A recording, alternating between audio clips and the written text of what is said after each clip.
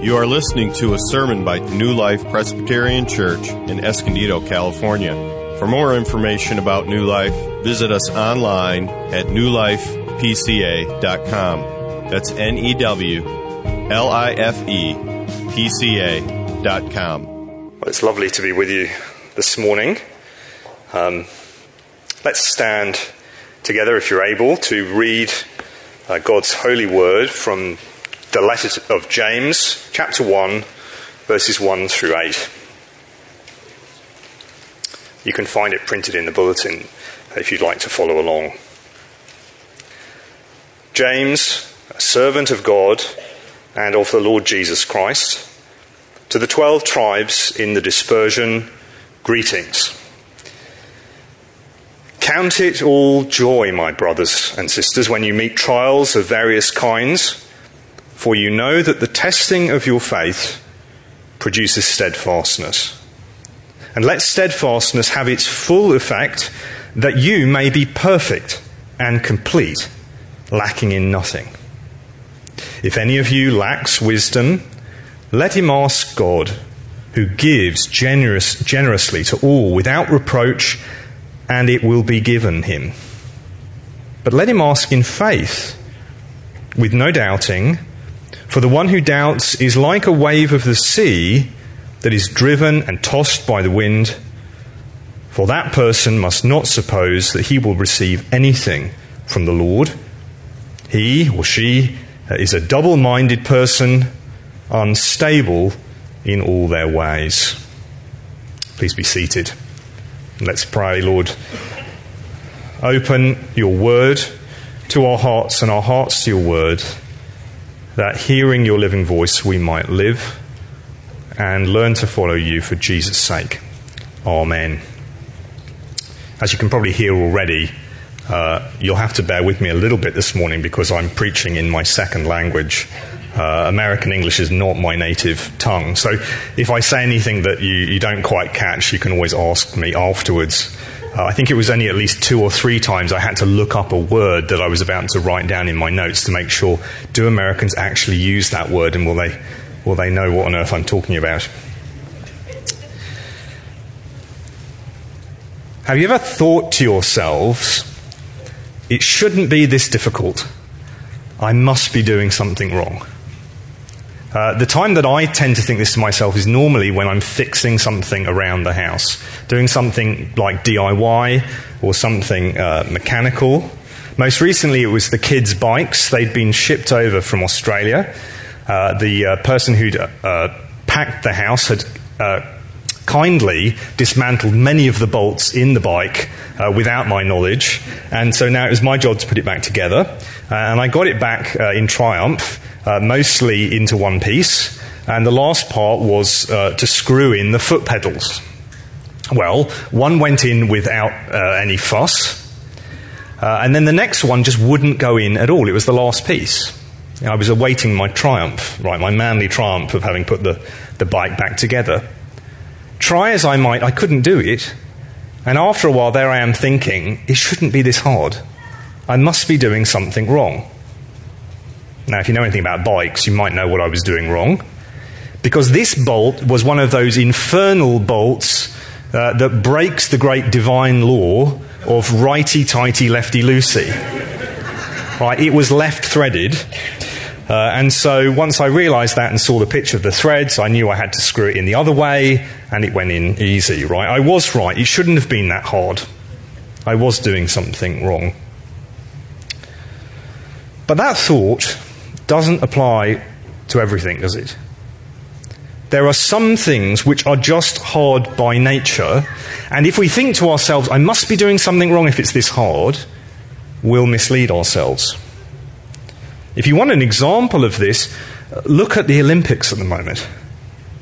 Here are people who have, through blood and sweat and tears, suffered great costs and difficulties to be able to get where they are. And if you see them win medals and cry afterwards, that's what they'll talk about. There's no way they could have got to where they've gotten without difficulty. Some things are just by nature difficult. And if we're to go on in them, we have to accept that. And this is at least part of the reason that James is writing in his letter, or at least a part of the reason he teaches these people about faith. Faith in God, says James, one of his main themes, is always faith that experiences testing. It has to survive those tests if it's to mean anything and gain God's approval. Now, this letter that we just read from this morning, I searched high and low in the Bible to find a part of the Bible that Ted hadn't preached on, and I finally found one after much labour. And he hasn't preached a series on James, so I thought we'd have a look at chapter 1. This letter is almost certainly from James, the brother of the Lord Jesus, the pillar apostle at Jerusalem. Some of the reason I think it's him is because he simply says James at the beginning. Right? This is like when someone rings you up and says, it's John on the phone, right? And you know who that John is because they say it's just John. This James is the famous James, right, who lived longer than the other James, James, the brother of the Lord Jesus. And here in this letter, he distills his wisdom, right, for Christians to know how to live. A wisdom which is his, but also that he learnt from his older brother, the Lord Jesus. And so as you read this letter, you'll hear lots of echoes of Jesus' teaching. He says he's writing to the 12 tribes in the dispersion. That is, he's writing to Christians in the places that Jews had been scattered ever since the exile, probably from northern Egypt all the way to Mesopotamia. All those places we hear about Jews coming from in Acts 2, if you ever had to read that in church and stumble over all those place names, those are places that he's probably writing to. And so James is writing from Jerusalem to a whole width of geography, a whole slew of places. And he doesn't know these people, probably. He doesn't know exactly what it's like to live in every place he's writing to, but nevertheless, because of what Jesus taught, he does know what it's like to be a Christian in these last days. He knows that the Christian life is one that by nature is marked with difficulty. And in fact, there's three things here in these first 8 verses that he wants these Christians, who he doesn't know, but he knows they're Christians and says they need to know, and things that we need to know as Christians too. And the first is this, verse 2, that the Christian life is one which simply by assumption is full of difficulty. See, James verse 2 simply assumes what we often question or inwardly fight against. We think, I must be doing this Christian business wrong. Have you ever thought that? I must be doing this Christian thing wrong because it's just so hard. But James says, count it all joy, my brothers and sisters. He's referring to all Christians. When you meet trials or difficulties of various kinds. Not if you meet trials and difficulties, but when. The Christian is just going to encounter these things. Sooner or later, to some degree or another, you will experience difficulty in the Christian life. What does James mean, though, by trial? What is he talking about? I think often when we think of Christian suffering in the Bible, our mind defaults to the issue of persecution. Right? That is, being specifically opposed for following Jesus. Because the New Testament does have lots to say about that. Does James then mean what Paul means when he says that everyone who wants to live a godly life in Christ Jesus will be persecuted? When he says that to Timothy. Well, he certainly means that, but I think he means more. Because if you look verse 3, he parallels this statement, trials of various kinds, with another phrase, the testing of your faith. The testing of your faith. What James is talking about here is anything that tests a Christian's faith. Anything that makes us feel like giving up. Those things that sap our faith. That seem to stretch it to straining point. Now, I don't know about you, but for me, I always assume that to you who I'm preaching, I'm probably a little bit more ungodly, but but maybe not that much more ungodly. So I'm assuming that, like me, that you experience this testing of faith in the whole gamut of experience. Perhaps it's in big things. Great suffering that seems to threaten to just smash faith. The loss of someone in your family who you love. A marriage that is on the rocks. Or perhaps it's something small. Have you ever found, again, are you as ungodly as me? Have you ever found yourself questioning your faith, wondering whether God loves you because you didn't make that light, that traffic light, and you needed to be somewhere? It's not exactly cosmic suffering, is it? And yet these little things stretch our faith. Or maybe it's strange things. Again, a personal confession. The thing I find most discouraging in the Christian faith is when I see other people I know giving up. It's kind of a strange thing to discourage you, but it does, at least for me. James speaks of all these things. Anything that tests your faith, stretches it, beats on it. Could be anything. And James says that this is simply going to come. And when he says that, he's really just speaking in concert with the rest of the New Testament. It's good for us to remember how quickly Jesus and the apostles, when they preach the gospel, move almost immediately to the issue of suffering. That is, they'll proclaim the good news, call people to follow Jesus, and then warn them you're going to suffer. It's going to be difficult. Jesus, for example, in the middle of the Gospels, when the disciples are just doing kind of Messianism 101, just about working out who Jesus is, and they've started to be clear, Jesus says, I'm going to the cross, and good news, you're going too. Anyone who wants to follow me must take up his cross and follow me. Or Paul, right, goes around, it says in Acts, encouraging the disciples. And what is part of his encouraging message?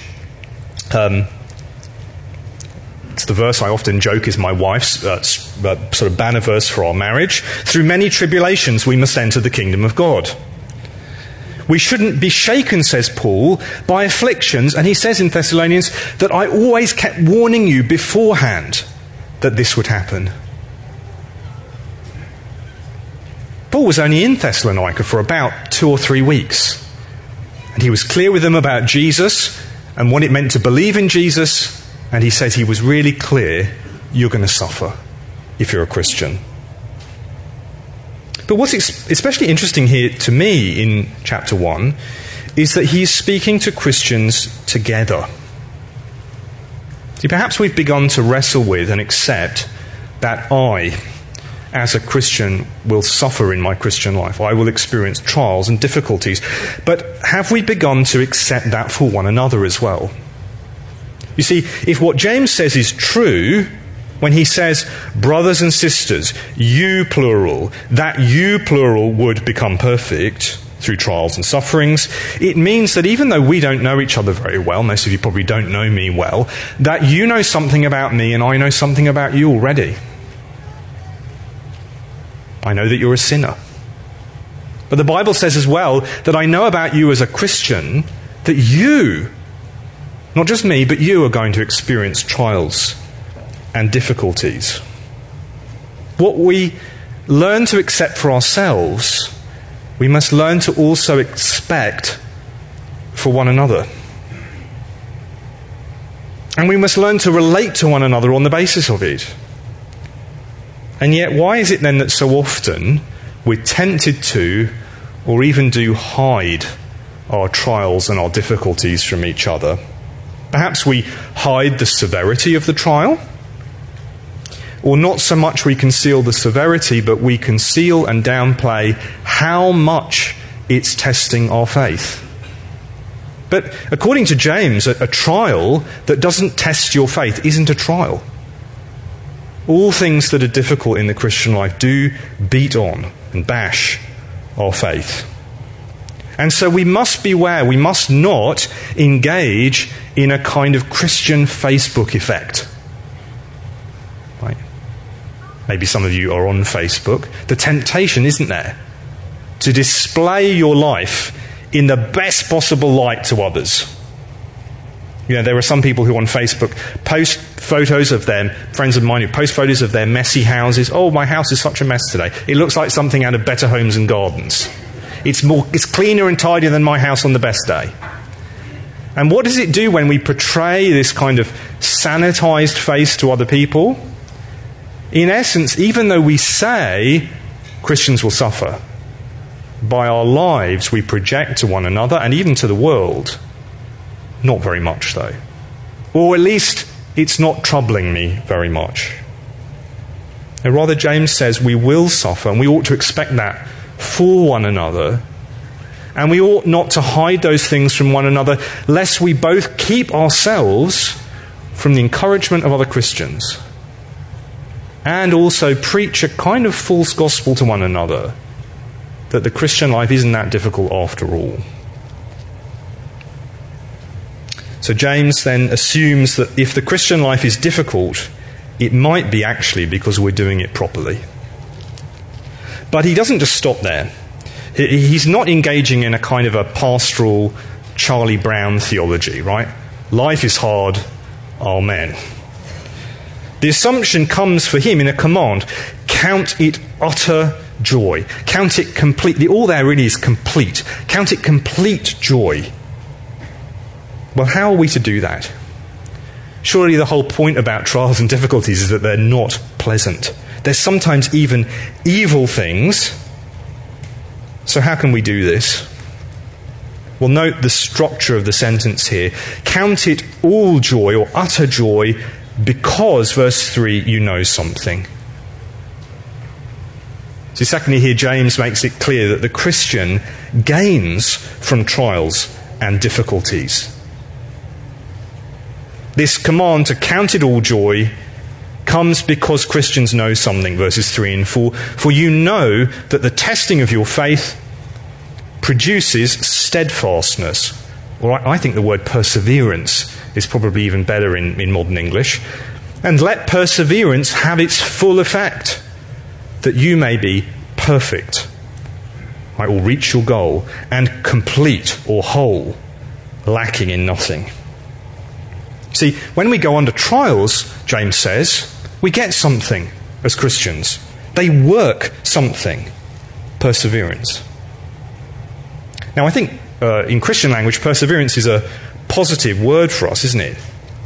We think of it being something always good, but if you persevere in the wrong kind of thing, it can be bad. Or if you persevere in something which is unattainable, it can be pitiable, right? Think about Wile E. Coyote.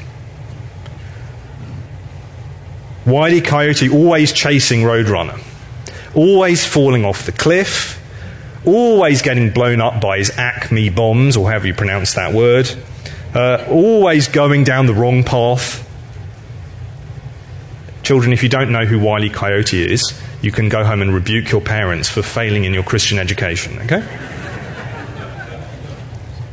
This is not the kind of perseverance that James is talking about. It is not a fruitless and purposeless and frustrating perseverance, but one that results in something. Notice the chain he sets up here. One thing, right, testing produces perseverance, and perseverance produces something else. It has a perfect work, a complete work. In fact, James goes on to use two words that explain something about this goal that perseverance leads to. He says that you, plural, may be perfect and complete. The first word really has the idea of reaching your goal. That is, trials beget perseverance, perseverance brings you to your goal. The second word helps us understand what that goal is. It means something like whole. Whole. And it's often used, if you look in the Old Testament, about animals that were offered in sacrifice to God.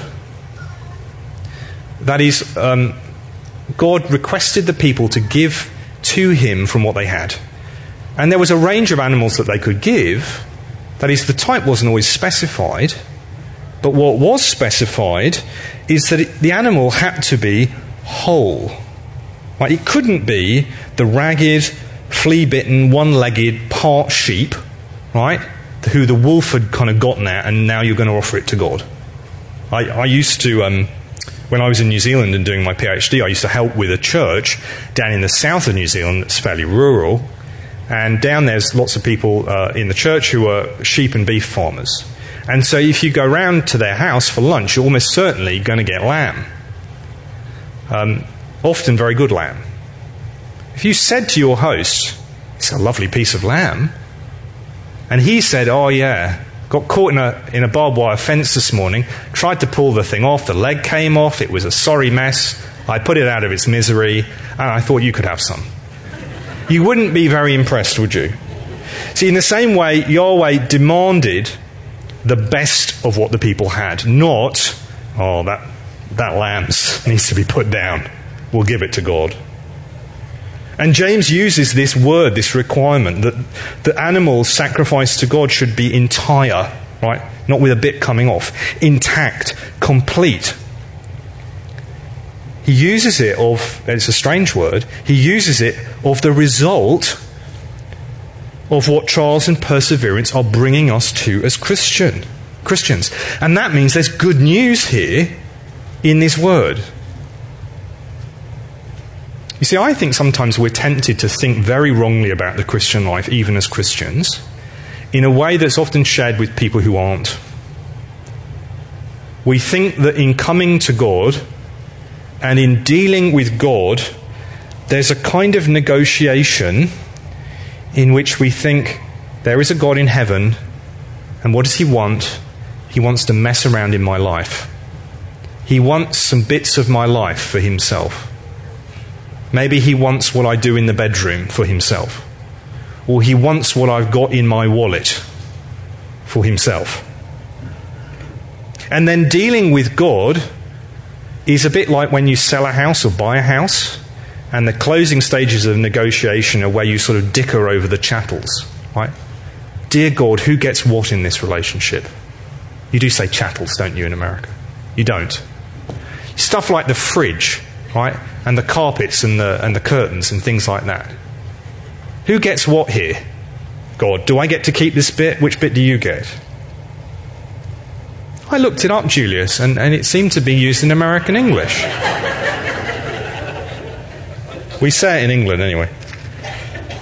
But what James shows us here is that God does not want your sex life, or your wallet, or your plans for next Thursday, or your job. He wants all of it. He wants all of those and everything else. He wants the whole thing. In fact, he demands all of it. Right, as it says in Deuteronomy, you shall love the Lord your God with all your heart and with all your soul. And then the last phrase in Hebrew means literally something with everything you've got. With all your all. The whole lot. That's God's demand. He made it all. He wants it all. He's owed it all. And if we get that, if we understand that word, then we'll begin to see the good news here. It's true here that not just that God wants it all, but that God has a plan to make sure that in your life he gets it all. He sent his Son to ensure that in your life you will be wholly his. He's ensuring, notice here, he's ensuring that you'll reach your goal, you'll be perfect. And the end of that goal is that you'll be entirely God's and God's alone. Wholeness. He's going to do it. And the way that James says he's going to do it is through the testing of your faith. Do you ever find yourself sitting as a Christian, perhaps wondering or even mourning, how can I be more fully God's? It's a good question. Certainly there are things that we do in our Christian life to advance our holiness. Getting rid of sin. practicing good things, praying, as we'll come to in a minute. But the great comfort here in James is that actually first and foundationally, your growth in holiness, your coming to the end and goal of your Christian life is God's plan for you, which cannot be defeated. He is absolutely and radically committed to making sure that you will be wholly his. He has set his heart on it, and he will do it.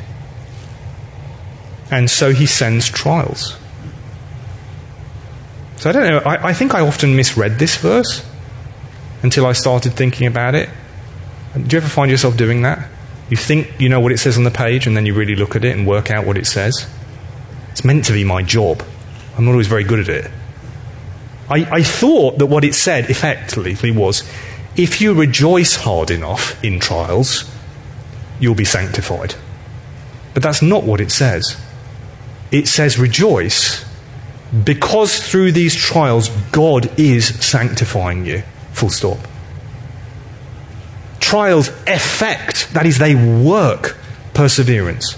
And perseverance works holiness, your goal. God is doing it. So how do you respond to this then, if this is God's plan and he says he's doing it? If he's really the one in charge, isn't our role just to sort of let go and let God? Well, although most of the time people don't like that phrase, James says something almost like that. Let perseverance or steadfastness have its full effect. Let God do what he's doing. Stop trying to fight him in the midst of trials. Let perseverance do what it wants to do in your life. But that doesn't mean that we're left to only passivity in pursuing holiness, in keeping going. We're to, says James thirdly here and lastly, we're to do something. Verses 5 through to 8. We're to ask God for empowerment, depending on him alone, and not hedging our bets. That's my kind of interpretative gloss of verses 5 through 8. We're to ask God for empowerment, depending on him alone, and not hedging our bets. See, James has told us that we will go through trials and be brought to a place in which we'll be perfect and whole, lacking in nothing. But then notice immediately he then begins to speak verse 5 of our lack. We know where we're heading, no lack. But that's not where we are now. And so James says that we're to, firstly, ask God here. That's the main thing he's going to tell us to do. And then in a minute he's going to tell us how to do it. But we're to ask God, verse 5. If any of you lacks wisdom, let him ask God, who gives generously to all without reproach, and it will be given to them. See, James assumes that we have a need for wisdom in the Christian life. When you hear that word, I imagine, like me, you probably default to think about choices we make. Dear God, please give me wisdom as I decide about this job, or who I should marry, or where I should live. But wisdom in James doesn't mean less than that, but it means a whole lot more. Wisdom in James is the power that comes down from heaven, from God, into the life of a person and gives them spiritual life, allowing and enabling them to be a friend of God. As he'll say later in chapter 1, every good gift and every perfect gift is from above, verse 17, coming down from the Father of lights, with whom there is no shifting or shadow of change.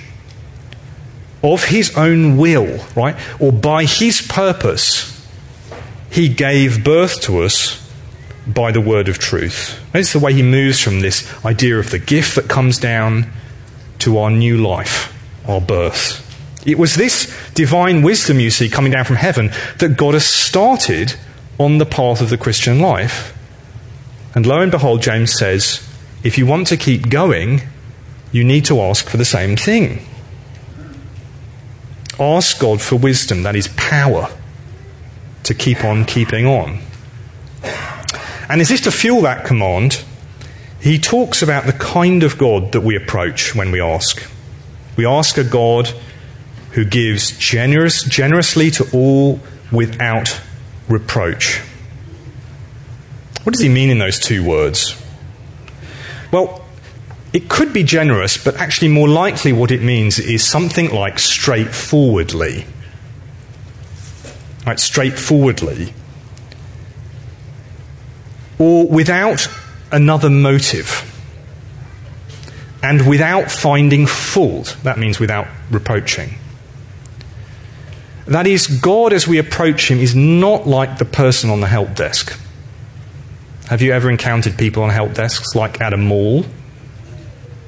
You're looking for a store, you're in this massive mall, you have no idea it is. You go to the information or help desk, and when you ask for help, their response gives you the impression that they don't really think it's their job to give you help. Don't you have a phone? Can't you just look on Google Maps and find where it is? I was busy doing something else. I thought this was the help desk. They criticize you for asking. God is not like that, says James. When we come to him, because we know that we lack and we ask God to help us, lo and behold, he doesn't criticize us for asking, but helps. But also he doesn't say one thing or behave towards us in one way, but really he has ulterior motives. He's straightforward. That is, he's not like an English person who invites you round to tea or says they hope to see you soon.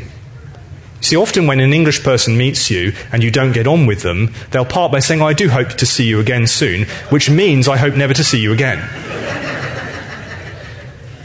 Or in terms of gift-giving that James has in mind here, he's not like a Japanese person when they give you an inordinately large gift.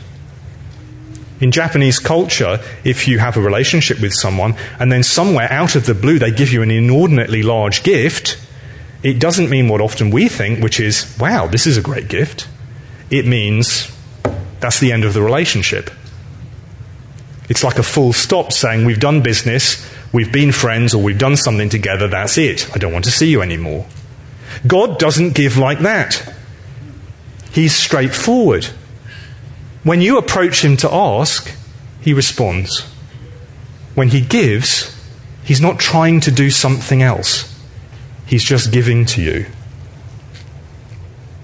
You see, really what James is saying here, the portrait of God he relies on, is the God who Jesus encouraged us to approach through him. Ask, and it will be given to you. Seek, and you'll find. Knock, and God will open the door, and what is standing behind that door for God to give, says James, is wisdom that helps us keep going. But if we're to ask, James also tells us how here. We're to ask God depending on him alone rather than hedging our bets. Verse 6, let the person ask in faith with no doubting, for the one who doubts is like a wave of the sea that's driven and tossed by the wind. Let not that person think that they'll receive anything from God. They're a double-minded person, unstable in all their ways. See, here we're told to ask in faith, that is, trusting God, depending on him, and not doing something else.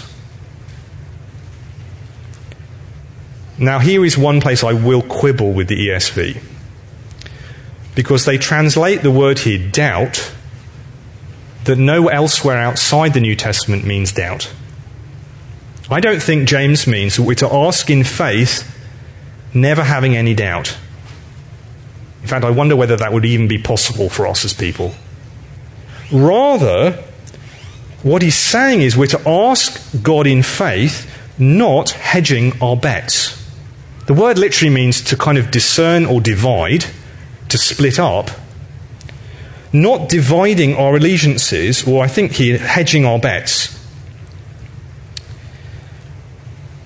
That is, we're not to be like the kind of person, says James, spiritually, who goes to sort of bet on a horse race, and instead of choosing a horse to bet on, puts on a spread. Bets on multiple horses in the same race. James says that this person spiritually is unresolved, they're in two minds, they're like those kind of clever people in voting in certain states who try to split their ticket. I'll vote for one party here and another party there. Such a person, says James, spiritually, not politically, is double-minded, disloyal, and unstable. They're like the surface of the sea. We used to live in the south of New Zealand in Dunedin, where it doesn't cost $1 million to have a house that you can see the sea from, right? And $1 million, who am I kidding? $3 million around here, right? You could look out and see not just the shore, but the sea way out to small islands around Dunedin. And what James is talking about is the sea far out, where the surface is always changing, rippling, blown by the wind, unstable. That person, says James, who approaches God, hedging their bets, won't get anything. Well, I'm relying on God, on Yahweh, but I also want to be involved in this. You know, I'm smart financially and spiritually. I spread my investment.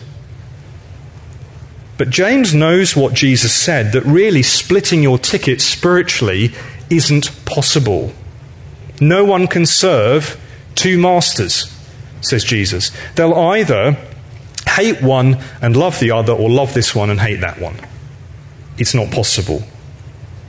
So as James says here, if you ask, you won't get stuff, later he actually expands and says, when you come to God and ask him for stuff and don't get it, it's because you're asking for things to serve your other God. The person who does this is like someone treating God like a genie. They're asking God to help them to serve a life lived for something else. It's not because God is ungenerous. It's actually an outrageous infidelity on our part. It's like, I realise this is a bit outrageous, but it is this kind of outrageousness. It's like a man stealing money from his wife's bank account to pay for jewellery for the other woman. Dear God, please help me fund my spiritual adultery. And James warns us that the person who acts like that won't get help from God. It's actually good news, isn't it? God won't help you pursue someone else. Can I warn you, if you're trying to do that, if you're trying to have a little bit of Jesus, but also really live for other things, Jesus says you can't do it. It won't work. And it won't work because God won't play second fiddle in your life. He doesn't want to. He won't allow it. But even in that warning then, there's actually good news as well, because it means that there is a prayer here that James encourages us implicitly to pray that we know God will answer. Lord, help me to have no other God but you. Lord, help me not to be double-minded, but to be of one heart and mind for you. That is, we can pray with the psalmist, unite my heart to fear you. Unite my heart to fear your name, knowing that God delights to answer that prayer. So James knows that the Christian life is hard, and that God, through troubles, wants us to know certain things.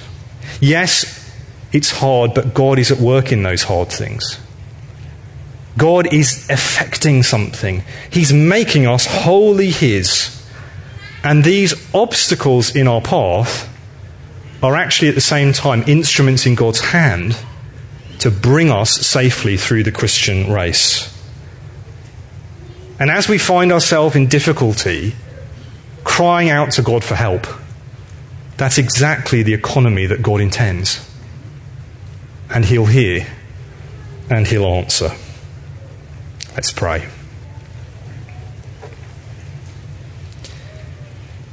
Lord, so often when things are going wrong, we feel everything is wrong, and we cry out to you. It's all going wrong, Lord.